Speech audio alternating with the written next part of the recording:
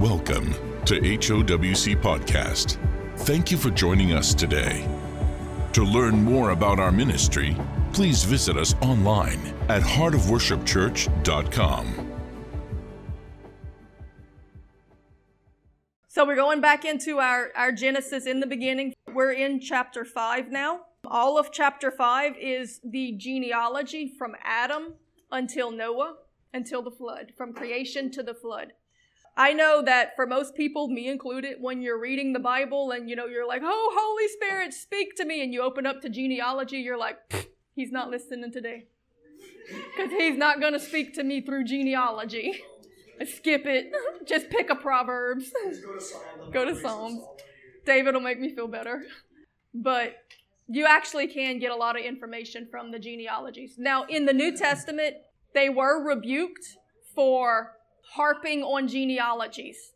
That's because before Christ, there was a purpose in keeping the genealogy clean for the birth of Christ to come. But after Christ, his blood cleanses our blood, and he brings in all nations, tribes, and tongues, and brings us into the family. So the genealogies were not so important. And at the time, those who were of the tribes of Israel were thinking themselves haughty and better than others. Oh, I'm from the tribe of Benjamin. Oh, I'm from the tribe of Issachar. Oh, what are you, a Gentile? You're not even from the tribes. And they were coming against them saying, don't talk about genealogies and who's better or whatever, because you're all equal. So there's no more hierarchy or preeminence because of genealogy. But there is still, just like everything in the Old Testament, a lot of information to be gleaned from genealogies. So what I'm going to do, it's a short chapter. I'm going to just read through the chapter and then we'll come back and talk about it. So chapter 5, starting in verse 1. This is the book of the generations of Adam. In the day that God created man, in the likeness of God made he him. Male and female created he them, and blessed them, and called their name Adam in the day when they were created. Adam means man. He was the first one created, so he was named man. You can take it a little deeper into the original Hebrew. Each letter has meaning because originally it was a pictogram and each picture represented certain things. So in the beginning, Adam would have been spelt with the A character, which was the first letter, which represents God. Then the D, which represents a door. And then the M, which represents water or something flowing. So in the reading of the letters of the name, we can see that the purpose of man was to be a door by which God would flow through to affect the physical world. God is a spirit. He flows through us and affects the physical world. There's a scripture that says, lift up your head, you ancient gates, be lifted up, you everlasting doors, that the King of glory may enter in. When you listen to God's voice, you hear his voice. He is a spirit. He has a voice. You listen to his voice, and then you act on that voice. You're allowing his spiritual presence to affect a physical world. Now, when Adam chose to listen to the devil, he became a door for something else. And he let sin and death into the world. So we are doors. Now, Jesus came to be a door. That's why the blood of the Lamb was put on the door. He says, I am the door. If something comes by any other way, then he is a thief and a robber. He is a door also. He came and fixed what Adam messed up. So there is understanding in the name of Adam. But as a whole, in general, it means man. Adam lived 130 years and begat a son in his own likeness. So he was 130 before he had his first child. So when you read those first accounts in Genesis and it seems like the story takes place in a few days, there's big spanses of time in there. After his image, and called his name Seth. And the days of Adam after he had begot Seth were 800 years, and he begat sons and daughters. Now in the genealogy, it only records the first son. So they begat many sons and many daughters. He lives 800 and something years. He had a lot of kids. But it's only going to record the third son because that's the bloodline that it's following. Something before, yeah. The first was Cain, and then there was Abel. But Cain killed Abel, so that takes Abel out of the picture. And then Cain was he was excommunicated, so he lost his. So the inheritance then goes to Seth, which is the next son, which is a reminder that we can lose our birthright if we choose sin. I mean, that's like Jacob and Esau. There could have been a lot of sisters in between because they're only counting the sons. They just record the oldest son that continues the lineage. Remember, Jesus told the Israelites in his day that when they said, we're all sons of Abraham. And he said, if you were sons of Abraham, you would do as Abraham did. God considers spirit more than he considers blood and genes. So if they had the same spirit, if they were like in their image, then that was where the inheritance followed. So again, I always say favor is not favoritism. Favoritism is unjust, unfair. God's just picking somebody for the sake of picking. Favor is fair because favor falls on the obedient, the humble, the faithful, the ones who believe and carry on and do what God says. So there is a measure of favor that's also at play, because if they're in their rebellion, and if they're choosing to listen to the enemy, to be that door to Satan. Remember, whenever Cain was thinking about killing his brother, the enemy speaking to him, what did God say? Be careful, sin lieth at the door. The door, don't listen to him, because once you start listening, you become the servant of, then it's your master. You're no longer part of God's family. He doesn't consider you part of the family or the lineage. And the days of Adam after he had begotten Seth were 800 years, and he begat sons and daughters. And all the days that Adam lived were 930 years, and he died. So remember, God created everything perfect in the beginning. And so from the moment that sin enters in, the more that sin increases, the more death takes dominion and the shorter the lifespans get. Plus, you're falling more and more into corruption because they started with pure genetics with a perfect creation. And the earth was different because the earth changes after the flood, and then the lifespans of the people drastically gets reduced. So we can expect that there was a very different world then that was probably better for your health. So then we go to 6. And Seth lived 105 years and begat Enos. Seth means appointed. So you're starting to go down the lineage. The first son that was appointed, the heirship, it's moving down through him. Cain forfeited, Abel dies, so Seth is appointed. It's given to him. He wasn't born into it, he was appointed it. His name means appointed. And he begat Enos, and Seth lived after he begat Enos 807 years, and begat sons and daughters. And all the days of Seth were 920 years, and he died. Enos means mortal. So now sin has taken an effect. They're beginning to realize their mortality. They're probably starting to see more death in the world. And so his name kind of brings that forth. It means mortal. Enos lived 90 years and begat Canaan. And Enos lived after he begat Canaan 815 years and begat sons and daughters. And all the days of Enos were 905 years, and he died. Okay, his son Canaan. Canaan means sorrow. As you can kind of see the degradation of the world as sin is multiplying and things are becoming worse and worse leading up to the flood, their names are representing that. So now his name means sorrow. There's so much sin in the world that it brings sorrow. And Canaan lived 70 years and begat Mahalalel. And Canaan lived after he begat Mahalalel 840 years and begat sons and daughters. And all the days of Canaan were 910 years, and he died. Mahalalel means the blessed God who should be praised. The Bible says that there comes a point at which men start gathering to call upon the name of the Lord and worshiping God.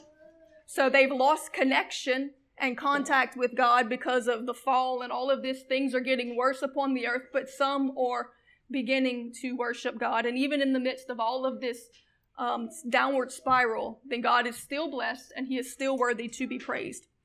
Mahalalel lived 65 years and begat Jared. And Mahalalel lived after he begat Jared 830 years and begat sons and daughters. And all the days of Mahalalel were 800 90 and 5 years, and he died. You see the lifespans are beginning to decrease. More sin. Sin brings death. Sin, the word sin in the Old Testament means failure. It's a failure to keep the covenant. It's a failure to obey God. It's a failure to trust and have faith in what he says. When we fail to do that, the consequences are to our detriment, and it was causing shorter and shorter lifespans. To this day, it does the same. People put their faith in their own vain imaginations and logic and creations, and they mess things up continually, which makes us sicker. It makes us more stressed. It destroys our world, our ecosystems, our food, our everything. So sin, in a multitude of ways, brings death. Jared means shall come down. And Jared lived 162 years, and he begat Enoch. And Jared lived after he begat Enoch 800 years, and begat sons and daughters. And all the days of Jared were 962 years, and he died. All right, Enoch means teaching. He was a teacher. He was a scribe. He taught God's word. He wrote some of his writings are still available today, brought over on the ark by Noah, which was his grandson. In fact, the New Testament quotes some of his writings. Jesus quoted it, and Jesus' brother in the book of James quotes some of the writings of Enoch. Enoch lived 60 and 5 years and begat Methuselah. And Enoch walked with God after he begat Methuselah 300 years and begat sons and daughters. And all the days of Enoch were 365 years. Now, Enoch doesn't have a very long lifespan, but the next sentence tells you why. And Enoch walked with God, and he was not, for God took him. Enoch never died. He walked with God, and then one day, God just took him. He didn't die, he just went with him. Now, there is a belief, and this is all conjecture because it's no way to prove it in Scripture. In the book of Revelations, there are two witnesses that prophesy against the Antichrist and his government in Jerusalem and warn of the things that are happening and the wrath that is coming. Nobody knows for sure who the two witnesses are. There's a lot of different opinions and thoughts and beliefs. I have kind of my own on it. But one of the thoughts is that it would be Enoch and Elijah, because they're the only two characters in the Scripture that didn't die. And the Bible says that disappointment man wants to die. The two witnesses are killed right before the return of Jesus. And so because the Bible says everyone has to die, people think that those two actually come back and are the two witnesses, and they perform a lot of the same miracles. It's not impossible. It could be. We can't say, no, that's not true, but there's no way to know that. But it is a common teaching. I tend to believe that the two witnesses are not them, and that it actually represents the Christians and the Jews. Because it says those that testify of God and of the Christ. The Old Testament and the New Testament, it says that they're the olive branch and the light stand that stand before God, and those are mentioned in the Old Testament. And when you read the description, it does seem to point towards saved Christians and the Jews. I think it represents the two people groups, and basically to the point it says that when they're killed, their bodies are left in the streets for days, and people celebrate because they were killed, and then they get resurrected. I think that's probably when the rapture happens. Then they freak out because they realize the wrath of God is coming. I think there's a possibility that it actually represents people groups. But anyway, we know that Enoch did not die according to Scripture. He was taken up by God. Whenever my grandfather, at his funeral, one of the ministers kind of told a little story, a little illustration, and he meant it, to comfort the family about my grandfather, but when he said it, it always made me think of Enoch. And he told a story of a man that walked with God, and he was talking about my grandfather, and every day he would walk with God until one day God said, I think we're a little closer to my house than yours. Why don't you come home with me this time? And so that was about him, but when he said it, it always made me think of Enoch. Enoch walked with God, and then one day God was like, why don't you just come with me? Enoch's son was Methuselah. His name means his death will bring. It was a prophetic warning because They knew at this point that the flood was coming. They knew that the wrath of God was going to be poured out. There were prophecies ahead of it happening, especially amongst the righteous. I mean, God always lets the righteous know what he's doing. He says he doesn't do anything unless he reveals it to his servants, the prophets first. But Methuselah, which was Enoch's son, Enoch, even in his naming of his son, put a prophecy that his death will bring when he dies. The year that he died was the year that the flood happened. So when enough righteousness is removed from the earth, judgment comes in. When he died, at that point, Noah was the only righteous man left. And there was no justification to save it anymore, so then the judgment came. And Methuselah lived 187 years and begat Lamech. And Methuselah lived after he begat Lamech 782 years and begat sons and daughters. And all the days of Methuselah were 969 years, and he died. Now, God is always sprinkling a little sugar on the bitterness. Methuselah's name and his life was prophetic of the coming judgment. But yet he lived longer than any other person in all of history. To me, that implies that God was probably tarrying. Because remember, Noah preached. He preached repentance. He preached righteousness. God always gives space for repentance. And even in this circumstance, I think probably the reason that his life was so long was because that God kept showing mercy, waiting. But eventually when he died, it came. Yep. In fact, there are Jerusalem dates that have been extinct since the time of Jesus, but they found some of the seeds in some jars in Masada. Masada was a fort that was sieged right after the death of Jesus, and the Romans kind of buried a lot of it. And so they left a lot of their supplies in the fort. So they dug it up and they found some of these dates. And they started trying to grow them to bring back this extinct date. And they managed to get some to grow. The very first one, the oldest one, it's named Methuselah because it is the oldest living plant on the planet. The seed was over 2,000 years old and germinated. And the thing with dates is you have to have a female and a male tree. So they had to get enough of them to germinate and grow to get a male and a female and then start reproducing. But they've brought back the Jerusalem dates. And I think that's part of prophecy that the deserts would bloom. And you know, I think God's hand is in a lot of that. He's bringing some sweetness back to Jerusalem. So Lamech lived. Lamech means the despairing. Lamech was getting close to the time of the flood. His life was at a time where there was a preaching of righteousness, but people were becoming so wicked and so vile that they were losing hope for redemption from it or for staying. And his name means the despairing. And Lamech lived 108 years and begat a son. And he called his name Noah. Now remember how evil the times must have been. Remember, it says that God destroyed the earth because of violence. Because there was so much wickedness, there was so much corruption, there was so much evil in the earth. So at this time, the earth would have been a very terrible place to be. So his name means despairing. But then he begats Noah, saying, "This same shall comfort us concerning our work and toil of our hands, because the ground which the Lord hath cursed." Noah means comfort. He brings comfort. The ground was cursed. The judgment was coming. They knew it. Lamech means the despairing. They knew everything that had been built in these thousands of years would be lost and be destroyed. But then Noah is born, a promise, a way of escape, an ark, and it brings comfort. Mankind will not be destroyed. God has a plan.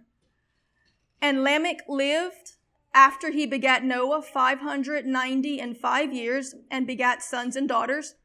And all the days of Lamech were 777 years, and he died.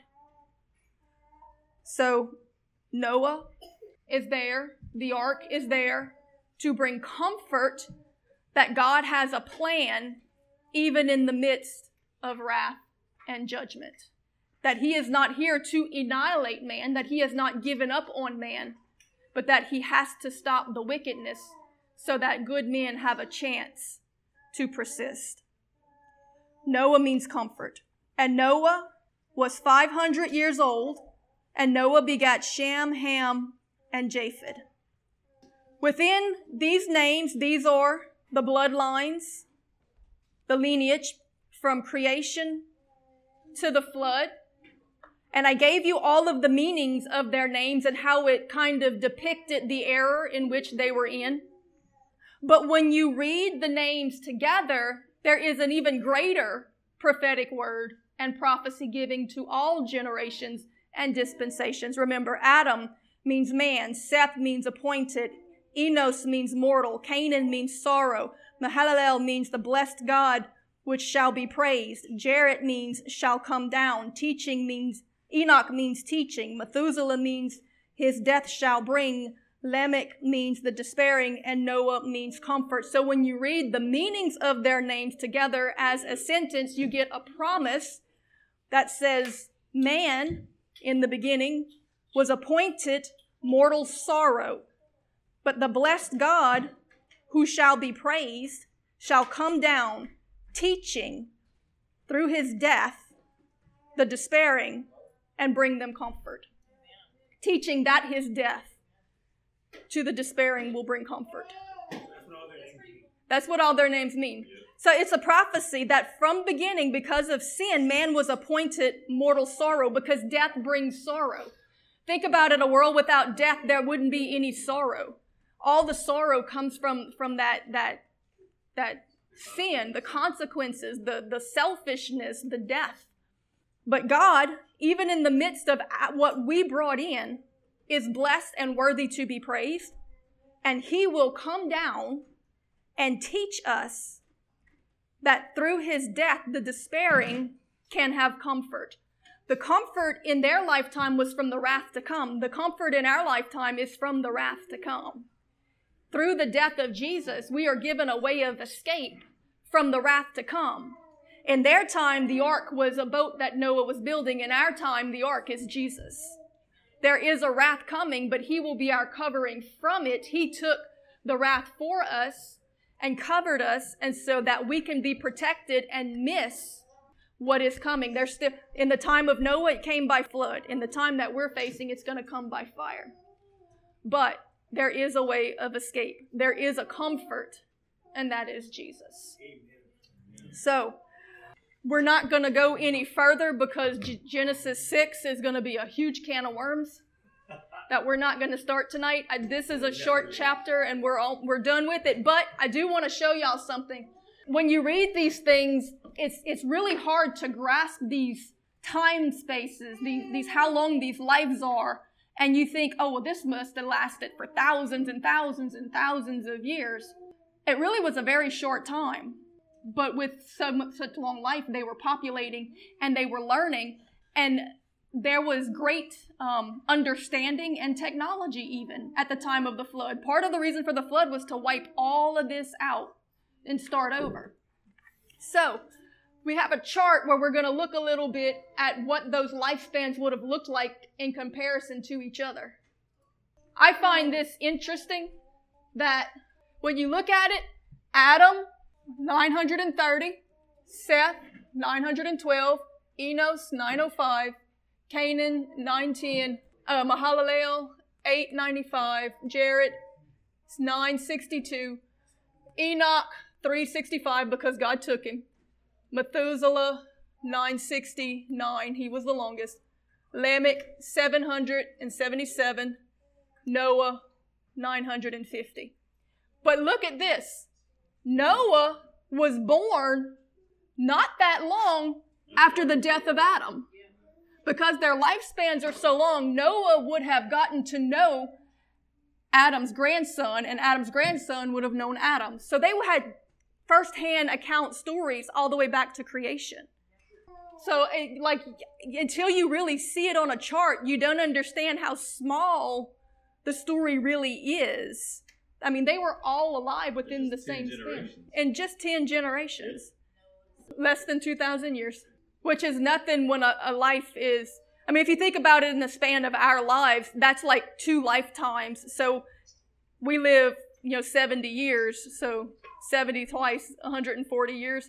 So that would be the equivalent from creation to the flood for us of about 140 years. Right. Also, Lamech dies at 777. The sevens or the number of God's completion. His life was done. The flood happened in Noah's 600th year. 6 is the number of man. The flood happened as a judgment because man took control of things. But God redeems it. But anyway, I always think this is interesting to kind of help you grasp the story in the scope of what it really was, and that these people all would have known each other. And that makes their sin all the more, because they had firsthand accounts from creation, from the Garden of Eden, from the early stories, and the wisdom that would have been accumulated. I mean, think of one Einstein that lives 1,000 years, how much knowledge is accumulated. I mean, I know people say, want to look at it like they were these ignorant, old-time, heathenistic people. I don't think that's the case. I think they were very, very advanced. I think they were very technological. In fact, part of the reason that God sent the flood was because they were messing with the genomes and the genes. But anyway, the point was to kind of show us that even though genealogies are very boring and we like to skip over them, let the Holy Spirit prick you if He wants you to research it, because sometimes there's really good information in it. And God likes to give people names that have meanings. So I always like to look up the meanings of the names in Scripture, because it usually has a significance to the story around it. Just like God, when it mentions the names of God in the Bible, there's a significance to that. So you don't have to sit there and read through all the genealogies, but listen to the Holy Spirit. If He tells you there's something in here, you might want to research it. It's there for a reason.